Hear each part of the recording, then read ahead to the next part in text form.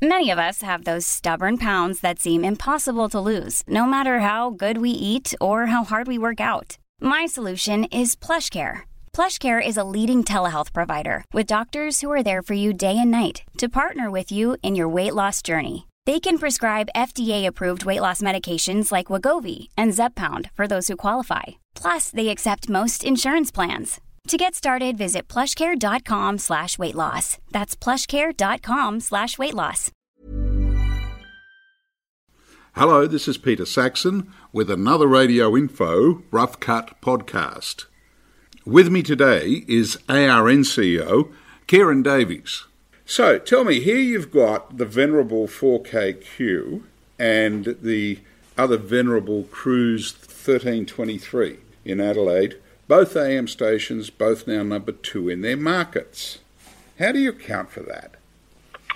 I think that there's a large degree of post-COVID just trying to get away from all the news going on, to be honest. I think that certainly in the older demographics will be something that I will put it down to, that people like to get away from the news, the talk stories, the depression that's out there, and switch on something that they know, they're familiar with, and is bang on target for the market that it caters for. And both of those stations do that.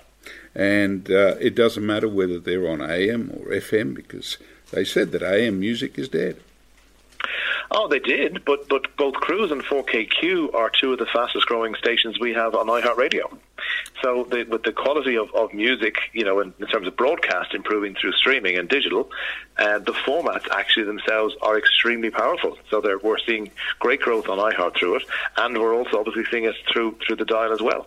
The challenge, you know, and let's be honest about this, is trying to monetize that audience. It's a more challenging audience to monetize in a radio commercial world.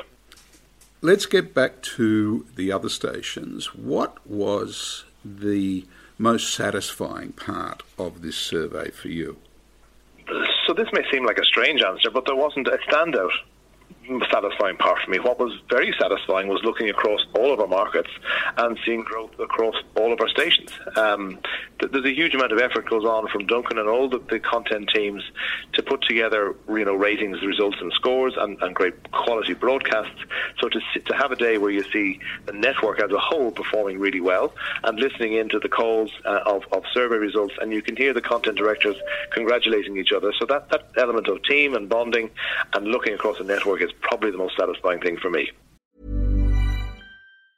There's never been a faster or easier way to start your weight loss journey than with PlushCare. PlushCare accepts most insurance plans and gives you online access to board-certified physicians who can prescribe FDA-approved weight loss medications like Wegovy and Zepbound for those who qualify.